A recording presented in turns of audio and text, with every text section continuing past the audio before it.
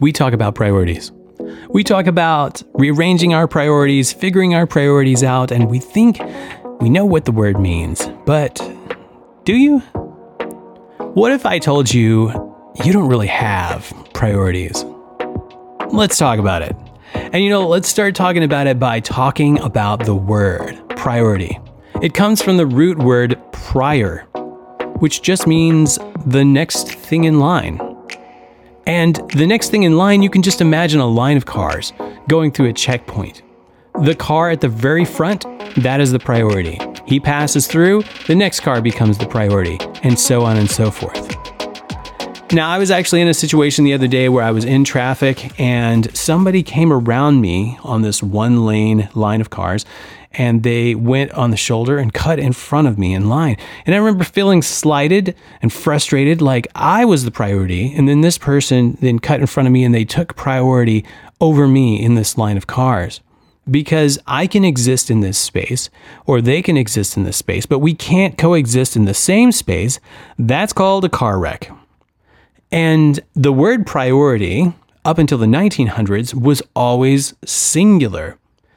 In the 1900s, we started pluralizing the word, and today we start talking about having lists of priorities, so that if I talk to most people, I will get them to list me off 5, 10, sometimes 20 priorities, and that's what we think they are. We think it's a list of important things, which in a sense, a priority is definitely an important thing. However, what we are missing here is if you have 2 of them that you are trying to put into the same spot, that's called a car wreck. You can't have a list of 10 equally important priorities. How are you going to know which one to work on? How are you going to know which one to give your mental energy and your effort to when you're scheduling your time? You have to have a priority, and that one's going to be the one at the front of the line. How would it change your life? How would it change the way you work and the way that you structure your time with your family and the way that you pursue your ambitions if you started using priority only in the singular? What if you had a list of things to do? Yeah, you can have 25 things on a list to do, but the one at the top is the only one we call a priority.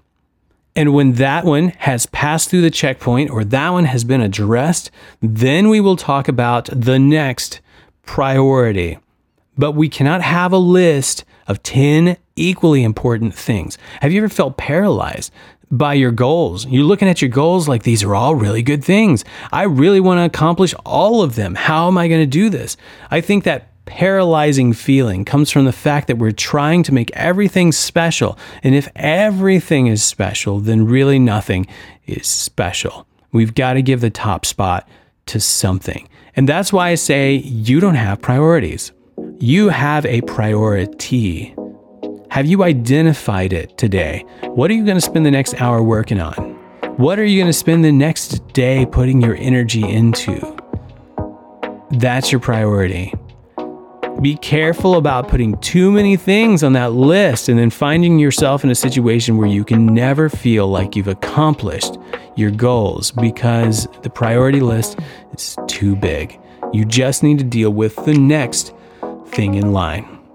Love to hear your feedback, your comments, your criticisms.